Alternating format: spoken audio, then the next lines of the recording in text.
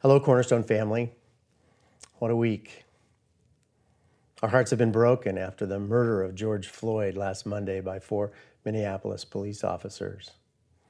The protests that have followed have revealed once again how deeply angry people are about racism in America.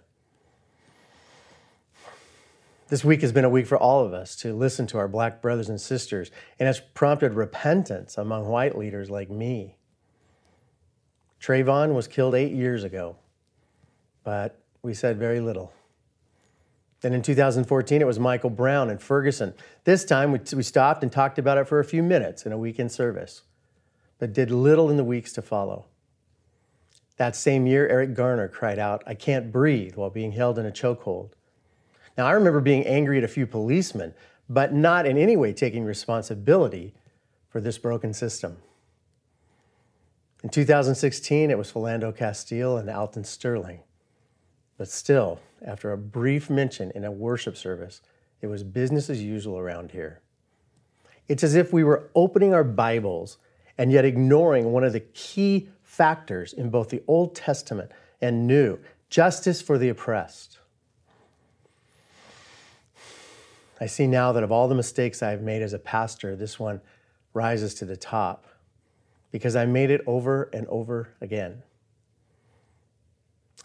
I realize now that I've failed not only African Americans in our congregation, we failed everyone by not speaking prophetically on this issue. Cornerstone has hosted 460 weekends since Trayvon was killed. 460 opportunities to confront injustice against Black people in America, and we failed. And that's a huge miss for us, a sin. It's time for us to repent, to ask forgiveness from God and from the African American community. It's time for repentant action as well, to do more than to offer #solidarity or thoughts and prayers. So, as a start, we're going to devote the next 5 weekend services to the topic of racism. We opening our Bibles and listening not only to our pastors, but also to our own Black family members as they tell us their story, at times unpacking pain and righteous anger. Now, our focus will mainly be on the injustice African Americans have had to endure, not because other people of color do not experience racism, but because this is the issue at hand. In the future, we'll broaden the message to include other oppressed people among us. Now, since I'm white, and I've been told that I bear implicit bias, I will be asking respected Black Christian leaders, veterans in racial reconciliation, to hold us accountable each weekend as we preach, to preach the whole truth, even when it's ugly, even when we are afraid that we will drive people away. This week, I was comforted by hearing Latasha Morrison, who, a prominent leader in racial reconciliation, said, "It's okay for us to learn in front of each other." Well, that's comforting for me because I have so much to learn. If I wait until I fully understand how it feels to be Black in America, if I wait to speak out on this issue, I wouldn't be ready to say anything about this for a very long time. But it's time for the preachers to preach. So, Cornerstone, pray. Pray for an anointing that surpasses our experience as we all learn in front of each other. As we join a conversation, as today we join the struggle. Jesus said that loving God and loving our neighbors is the foundation of our faith. Paul wrote that if we don't love each other, it doesn't really matter what else we do. James warned us not to just love in words, but also in actions. The next 5 weekends are not going to be easy for any of us, and it's just a start. Those of us who are white will be challenged to listen without speaking, to keep asking questions without offering justifications. You must fight the urge to tune out this message, to quickly say that you're not part of the problem or that the solution is not your responsibility. Those of you who are Black will have to trust that we are going to listen this time. I imagine at times we preachers will say it wrong. Please be patient with us. And from here on out, let's all hear the prophet Micah when he said, These three things are good: to live justly, to love mercy, to walk humbly with your God. Join with me now in prayer.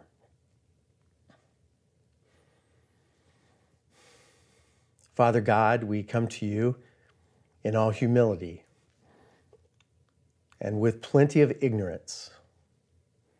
We all come to you from different life experiences, with different skin color, with different burdens, different opinions, different pain. We ask you now to walk with us, not only over the next 5 weeks, but from here on out, as we figure out how to be one body of Christ and how we influence everyone we know in the East Bay to love each other, that we would love one another above anything else. In Christ's name, amen.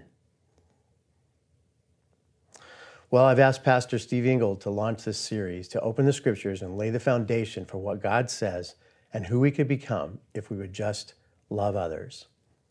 Here's Steve.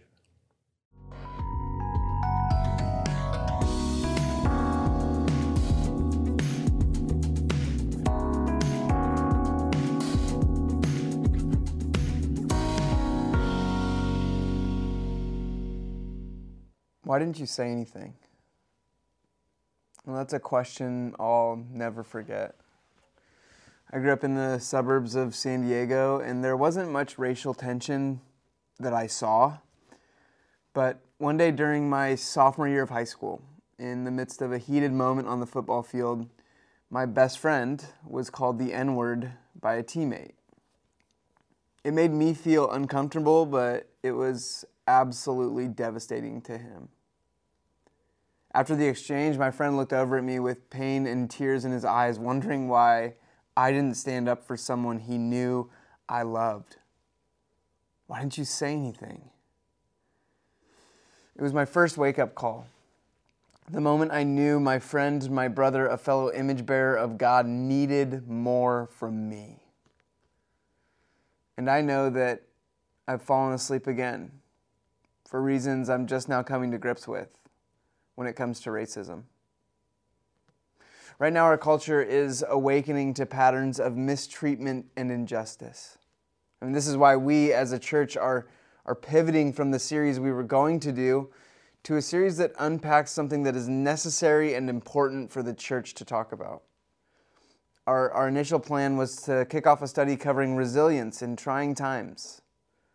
But in light of the current cultural landscape in our country, that needed to shift. I mean, I had a friend tell me that if we were to move forward with a series on resilience, it would be like passing out self-help books in the middle of a fire. And I totally agree with him. There's a fire burning in our country fueled by racism. So we are going to talk about it. And let me be clear on our goal with this series. Our goal is to follow the prompting of the Holy Spirit. We are loyal to God above all else. And because of that, this conversation about racism comes out of our loyalty to God above our country, above our politics, and above choosing sides. Let me say that again. This series comes out of our loyalty to God above our country, our politics, and choosing sides. I'm asking you to join me in the posture I've been trying to take all week. One of humble learning and listening. So please don't make this about politics or sides. This is so much bigger than any of those things. And it shouldn't be co-opted by those things. Let's all put our gospel lens on, because this conversation about racism is centered in the gospel of Jesus Christ. But I also believe that for too long we have asked our black brothers and sisters, we have asked people of color to solve our problem of racism for us. And that needs to change. And when I ask my black friends and family members what role I should play, what I hear is, go talk to your church. Go talk to your family. So here I am. And to be honest with you, I feel some combination of hope, fear, anger, and insignificance as I've prepared to say the words I'm going to say. Over the next few weeks, you'll see a bunch of different faces sharing their experiences and learnings. What you're going to hear from your white leaders is a mix of repentance for being sinfully late to this conversation and learning out loud about the role we have played, both personally and systemically, in perpetuating racism. White people have a role to play in learning and repenting and lining up behind the black leaders who have been leading this movement. So while it may seem weird that the first face you see is a white one, please don't see this as me showing up with the answers. I know I won't say all the right things, and for that I apologize. But I now know that the fear of saying the wrong thing is not an excuse for silence. I'm also aware that this will cause discomfort for many of us, and even prompt disagreement in some of us. But I want us to all be very clear. This is a gospel-centered conversation, and you would have an extremely difficult time convincing me that justice for the oppressed is not a major theme throughout the Old and New Testament. I mean, throughout the Bible, oppressors are called out, cursed, and crushed by God. Open any book within this collection of books, and you will consistently find the theme of justice for the oppressed. Jesus is against oppression. He is against anything that stands in the way of the diversity that God created. He is against those with power, wielding their power over those without. A couple years ago, a pastor friend of mine tweeted something that really resonated with me. He said, when people ask me, is this a social justice church? I respond by saying, that's like saying, is this a book library or a food grocery store? We are a church, and because we follow Jesus, we are called, among other things, to pursue justice. And this is why racism and racial reconciliation has been a conversation at Cornerstone. But I have to confess to you and personally repent that it hasn't been more of a conversation or more than a conversation. We should have been proactive. We shouldn't be having to play catch up here. But that's where we are. And what's going on in our country when it comes to racism is our wake-up call. When we realize and recognize that the world needs more from the church. As Dr. Brenda Salter McNeil writes, it's time for the followers of Jesus to embark on the prophetic journey that leads to reconciliation and transformation around the world. It is time for the church, for you and for me, to listen and learn. So as a leader in this church, and as a church, we apologize and repent.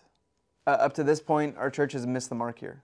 The universal church, the Big C church, has missed the mark here. I feel the same way today that Dr. King felt almost 60 years ago. I love the church. How could I do otherwise? I'm in the rather unique position of being the son and the grandson of preachers. Yes, I see the church as the body of Christ, but oh, how we have blemished and scarred that body through social neglect and through fear of being nonconformists. You know, there was a time when the church was very powerful, in the time when the early Christians rejoiced at being deemed worthy to suffer for what they believed. In those days, the church was not merely a thermometer that recorded the ideas and principles of popular opinion. It was a thermostat that transformed the mores of society. Whenever the early Christians entered a town, the people in power became disturbed and immediately sought to convict the Christians for being disturbers of the peace and outside agitators. But the Christians pressed on, in the conviction that they were a colony of heaven, called to obey God rather than man. Small in number, they were big in commitment. They were too God-intoxicated to be astronomically intimidated. By their effort and example, they brought an end to such ancient evils as infanticide and gladiatorial contests. but things are different now. So often the contemporary church is a weak, ineffectual voice with an uncertain sound. So often it is an arch defender of the status quo, far from being disturbed by the presence of the church. The power structure of the average community is consoled by the church's silent and often even vocal sanction of things as they are. But the judgment of God is upon the church as never before. If today's church does not recapture the sacrificial spirit of the early church, it will lose its authenticity, forfeit the loyalty of millions, and be dismissed as an irrelevant social club with no meaning for the 21st century. Every day I meet young people whose disappointment with the church has turned into outright disgust. You know, those were the words written on April 16th of 1963 from a jail cell in Birmingham. And I agree with everything Dr. Martin Luther King Jr. said. And what he saw in 1963 is what I still see in many ways in 2020. Throughout this series, we're going to be unpacking a lot. And this is just week 1. And I want to ask you to please be intentional about joining us each week of this series. I also want to ask that if you are a person of color, or if you are a person who is passionate about this topic and you've thought about it and you have insight to share and direction for us to take into consideration, please let us know.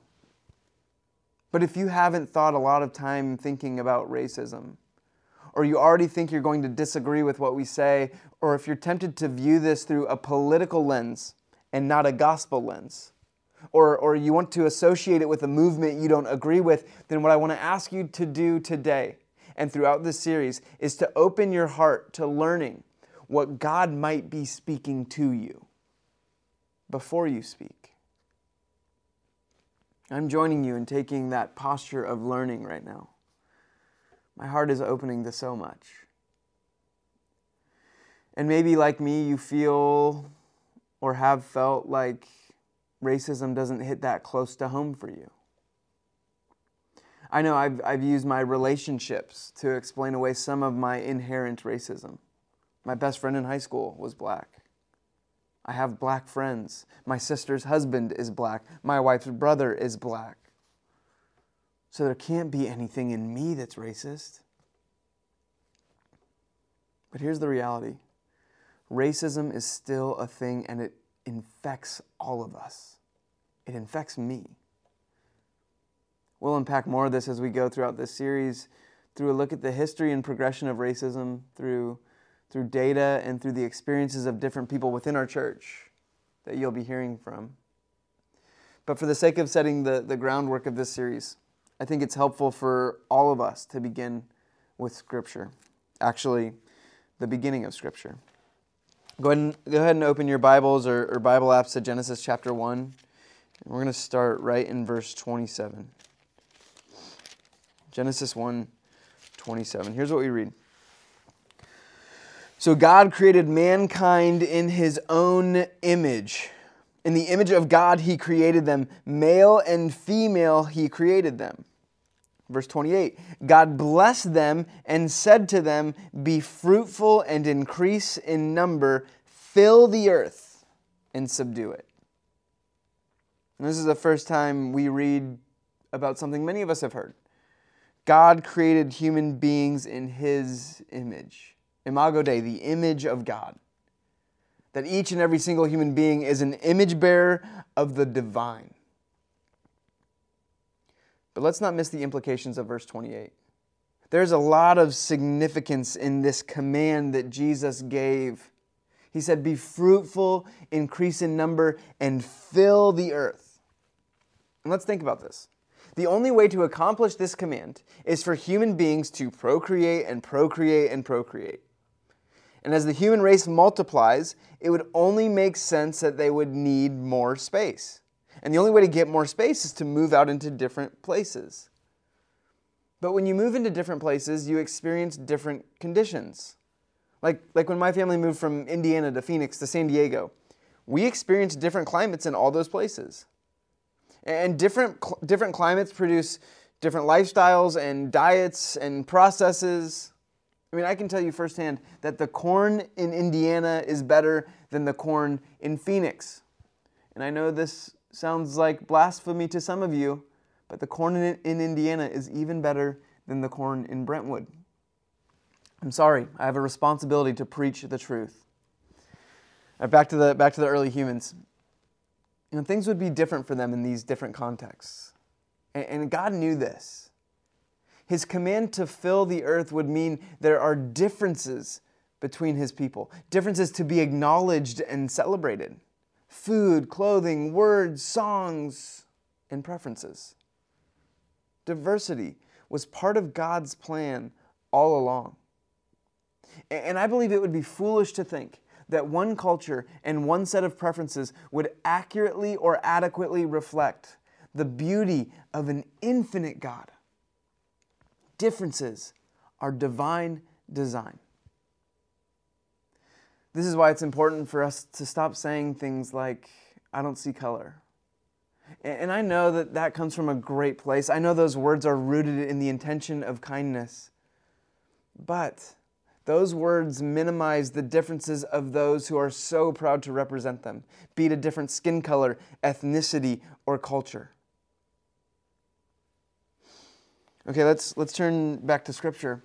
After the command in Genesis 1, all the procreating and moving into different spaces was going pretty well, except for the whole fall of humanity thing that came about in Genesis chapter 3 that produced the sickness of sin that we're seeing the symptoms of throughout our country today.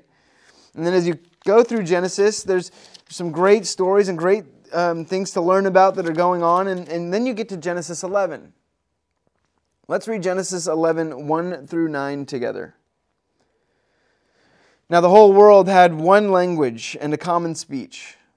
As people moved eastward, they found a plain in Shinar and settled there. They said to each other, "Come, let's make bricks and bake them thoroughly." They used brick instead of stone and tar for mortar. And then they said, "Come, let us build ourselves a city with a tower that reaches to the heavens so that we may make a name for ourselves. Otherwise, we will be scattered over the face of the whole earth. Otherwise, we will fill the earth." But the Lord came down to see the city and the tower the people were building. And the Lord said, "If as one people speaking the same language they have begun to do this, then nothing they plan to do will be impossible for them. Come, let us go down and confuse their language so that they will not understand each other." So the Lord scattered them from there all over the earth. The Lord filled the earth. And they stopped building the city. That is why it was called Babel. Because there the Lord confused the language of the whole world. From there the Lord scattered them over the face of the whole earth. As Dr. Salter McNeil explains in her book, Roadmap to Reconciliation, which is a great book and I highly recommend it. When we first read this, it may feel like God is trying to limit human progress. Or maybe it's providing a story that explains how humankind developed different languages, and some may even go as far as to say that diversity seems like a punishment from God based on what we read here. But if we take Genesis 1 into consideration, any of these thoughts are a superficial understanding of Genesis 11. Because what we see in these 9 verses is that this people group decided to stop moving out into different spaces.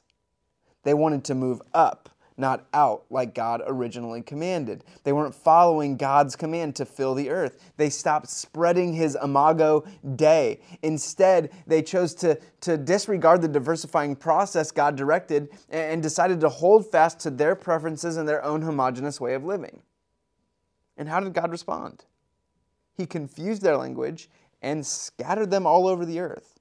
God still wanted to fulfill His original purpose for humanity. But the sin nature of human beings was and is constantly challenging this command. And to take this concept further, in order to maintain the status quo of your culture, you have to protect your culture. And how that manifests itself is through the diminishment, demeaning, and threatening of another culture. And we see this throughout Scripture. The Israelites and the Egyptians, the Israelites and the Babylonians, the Persians, the Hellenistic Greeks, and then during Jesus' day, the Israelites and the Romans. All these empires and systems sought to protect their status quo through oppressing and belittling another culture. You're not like us, so you either become like us or you suffer the consequences. And here's what's interesting. We still have that same inherent desire today. We want to build our towers. We have a desire for harmony with people who have the same preferences as we do. We like people who are like us. We don't like to be different. We get uncomfortable with differences.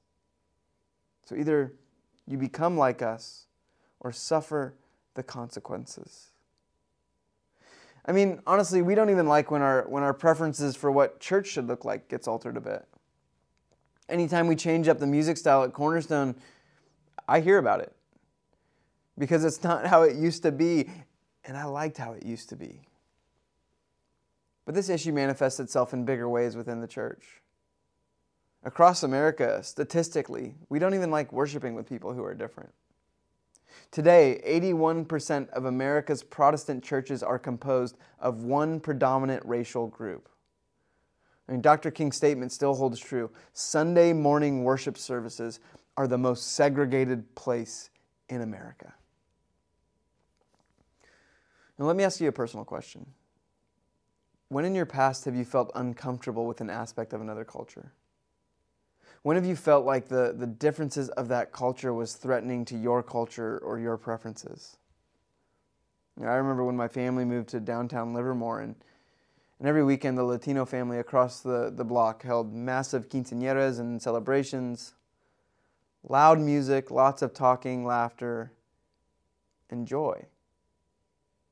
But there were nights when the party went a little later than I thought it should, and it made me angry. Which, by the way, 20-year-old Steve would be so disappointed in me. I sounded like the old grumpy stay-off-my-lawn guy in the neighborhood. I mean, I was upset because they were being loud past 9 p.m. I remember when I wouldn't even go out until after 9 p.m., and nowadays I'm settling into my nighttime routine at that hour. What have I become?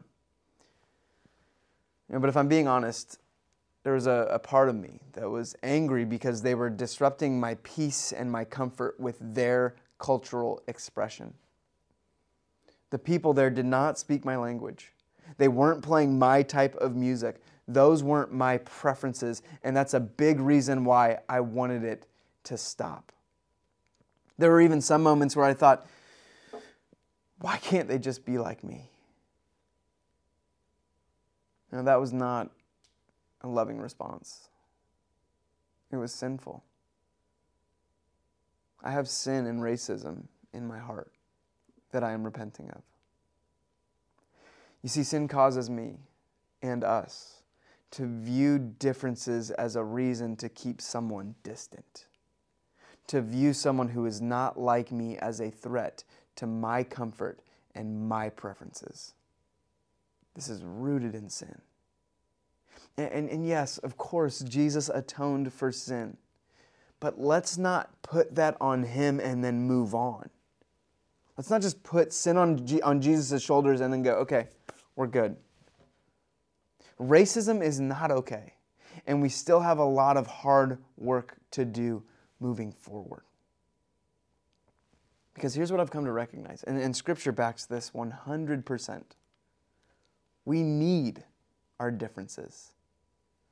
It's what God desired in the beginning, and it's what he still desires today.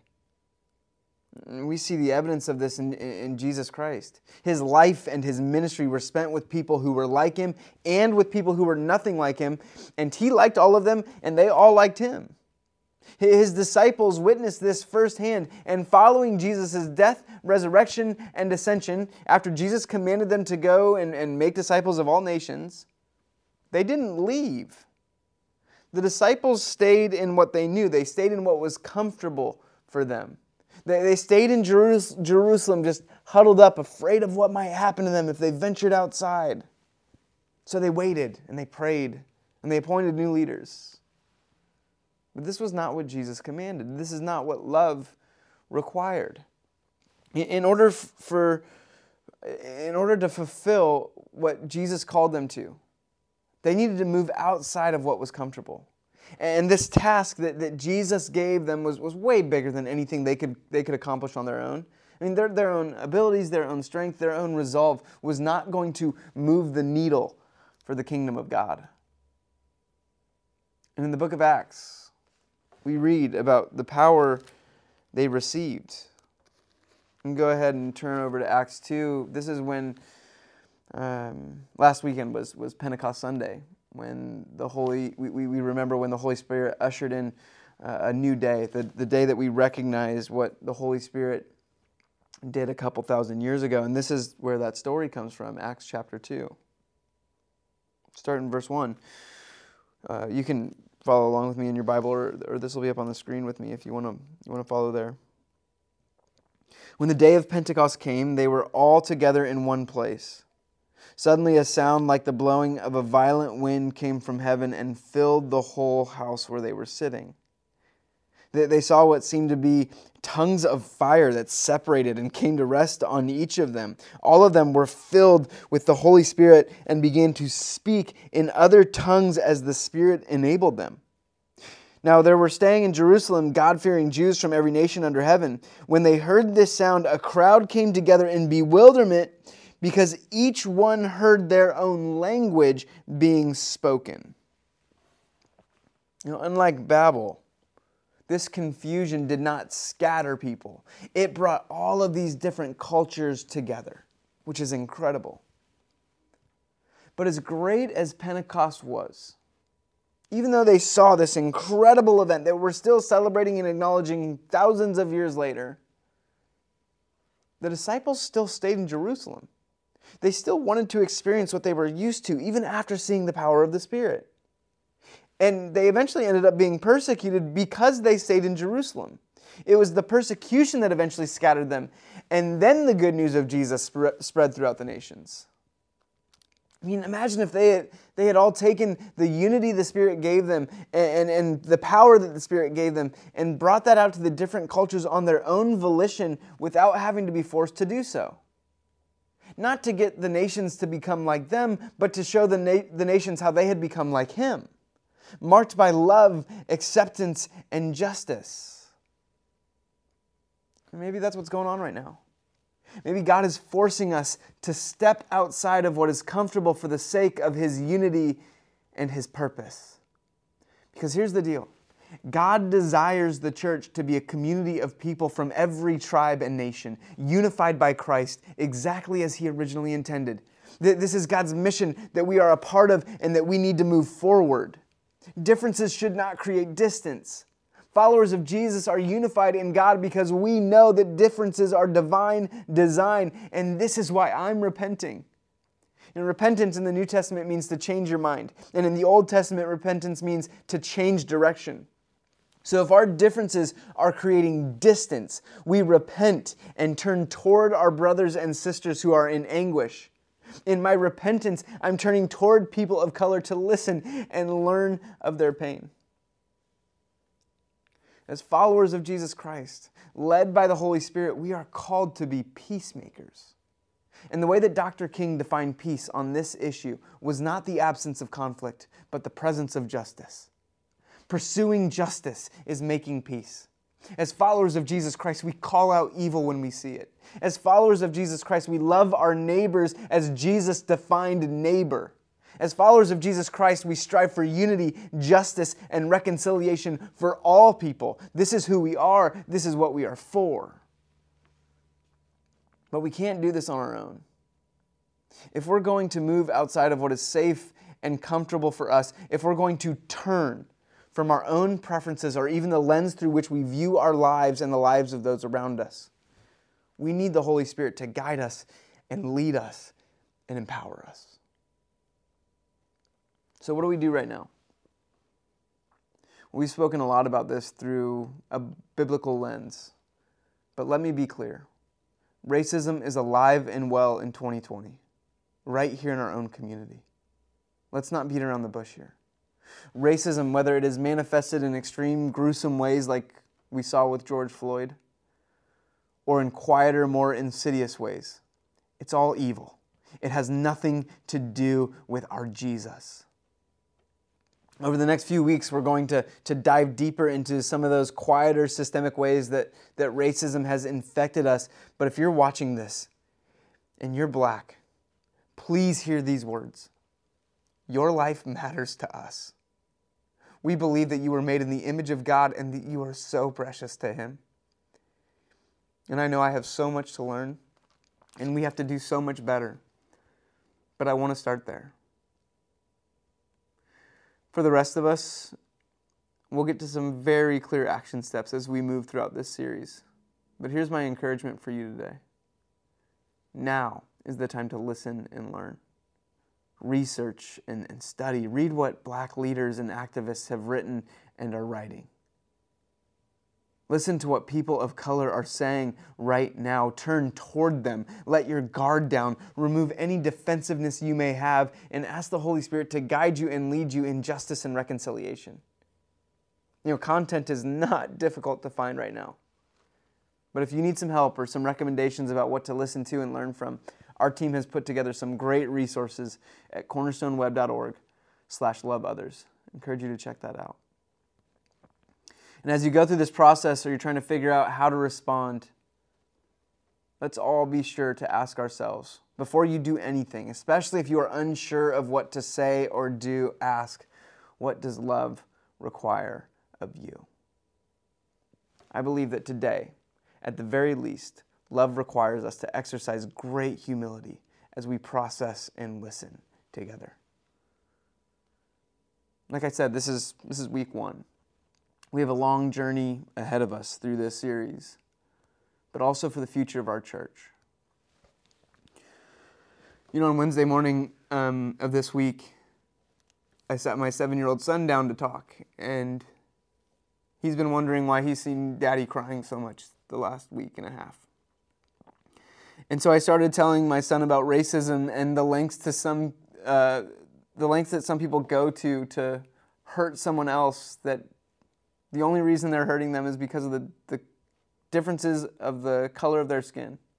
That the differences have created such distance that it's caused so much hurt and pain that's been intentional in some ways, unintentional in other ways. And I'm just starting to walk my son through these things. And then I get to the really painful parts of this. And as I'm talking, my son Jericho just puts his hands over his ears and starts saying, "Daddy, stop. Stop, it's too scary."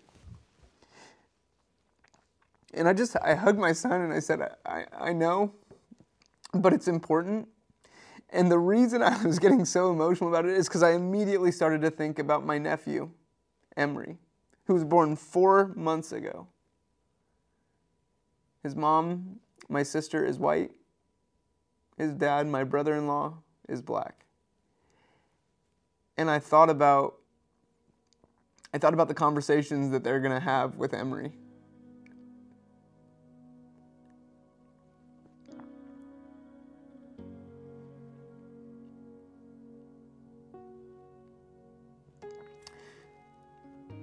I thought about how scary those conversations are going to be. And I thought about how he's not going to be able to put his hands over his ears and say, "It's too scary, I can't listen."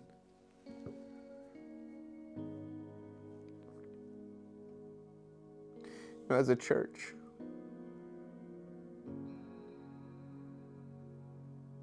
we will no longer have our hands over our ears.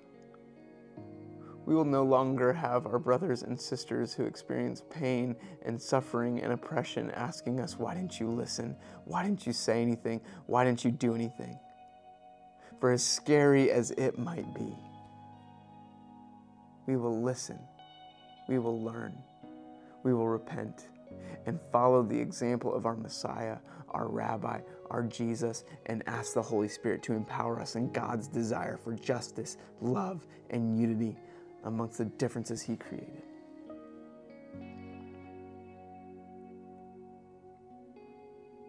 Can you pray with me?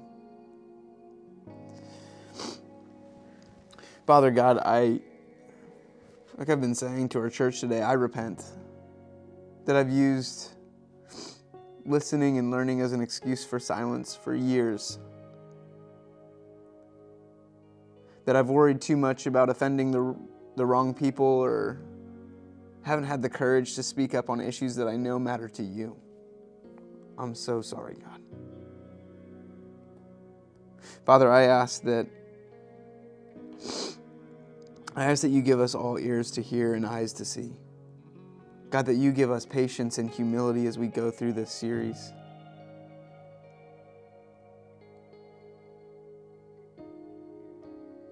God, that we would recognize your desire, your longing, your command for justice.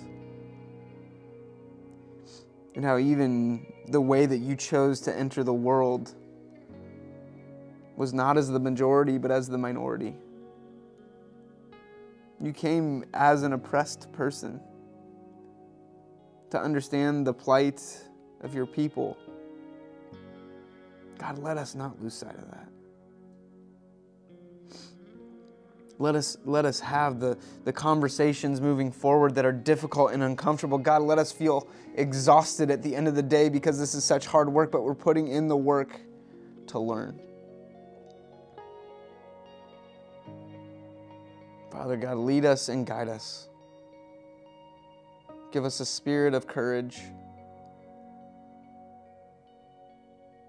And give us a desire to learn. We love you, Father. We pray all this in your Son's name. Amen. Well, we're about to worship together, but before we do, I want to ask Taylor to teach us and lead us. I love you guys. In a moment, we're going to worship together, and we're going to be singing songs to God. And as we are thinking through the message and thinking through about the things that are going on in this world, you know, there's a lot of things that make us want to lose hope, lose heart, and lose courage, but we can't, church. And let me tell you why. You see, when all of the things in our world, when government, when money, when friends, when family, all these things fail us, the one thing that we can hold on to is hope. Not because of the fact that we have hope in ourselves and what might happen for us in our world, but because we can take hope in a God that has been consistent for thousands of years. A God who has been good to us in the worst of times. A God who has loved us in moments when we couldn't find the strength to love ourselves. So as we sing these words, take courage, my heart. No one can take away my hallelujah. It is only because of the power of Jesus Christ. So I pray that as we sing these songs, they wouldn't just be words. They would permeate our hearts and our souls. And it's okay if you don't have the strength you feel like to worship right now. Just listen to these words and sing along if you can. Or just let them wash over you to remind you of God and how good he has been throughout our world. Let's sing. Oh, what can take away my hallelujah? No darkness can contain my hallelujah. Your cross has made a way for my hallelujah, my hallelujah.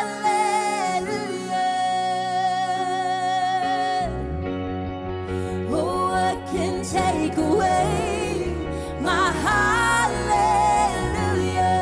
No darkness can contain my hallelujah. Your cross has made a way for my hallelujah, my hallelujah.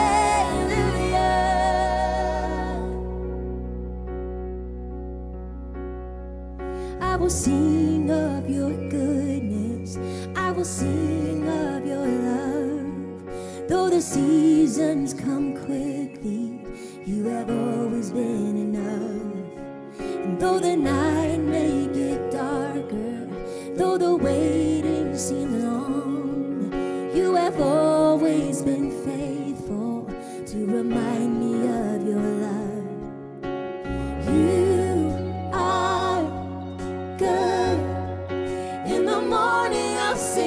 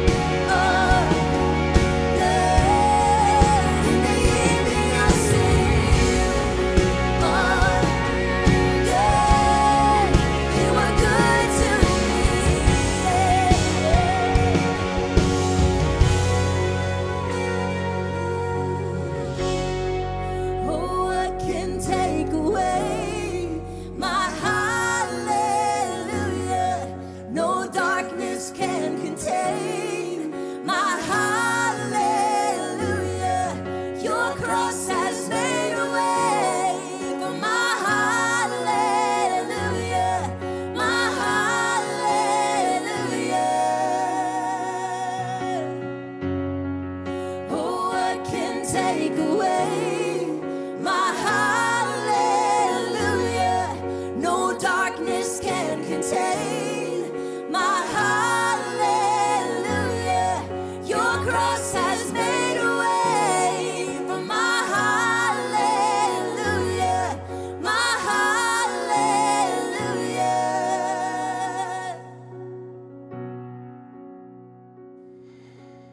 Thank you so much for joining us. I appreciate you setting aside time to be with us and to talk about this super important topic. I also want to thank you for your generosity.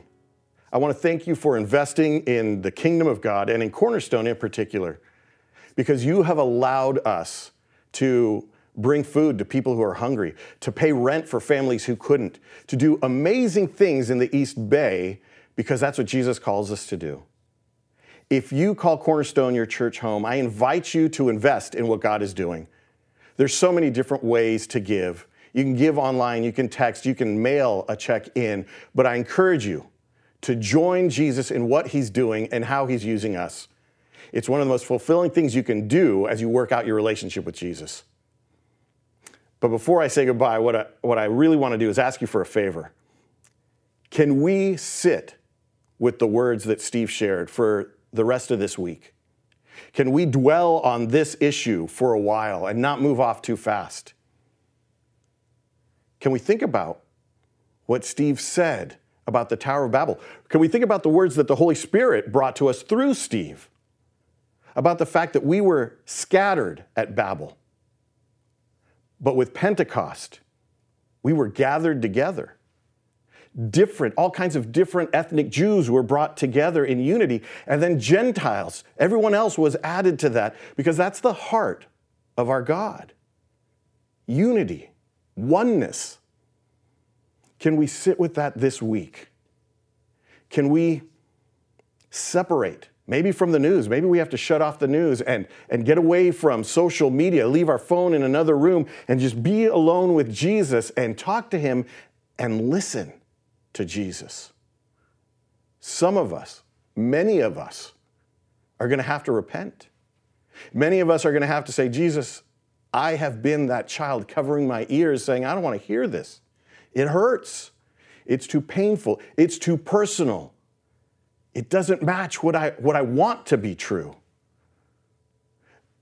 But can we just dwell on this issue and not divert and say, what about this? What about that? But on this issue, can we seek the heart of Jesus and repent and look for justice? Because the truth is, our identity is to be people who fight for justice, because that's who Jesus is. If you need a resource, if you need help in this, we would love to be there for you. All you have to do is go to our website and click on the Love Others link, and you're going to find resources for things to read, things to watch, things to listen to, things to help us align our hearts with Jesus' heart. Let's do that this week and into the future, because if we ask for transformation, Jesus will provide it. If we want transformation in our country, in our communities, the church has to lead. That's who we are. I love you guys. Praying for us all. And I look forward to seeing you soon. God bless you.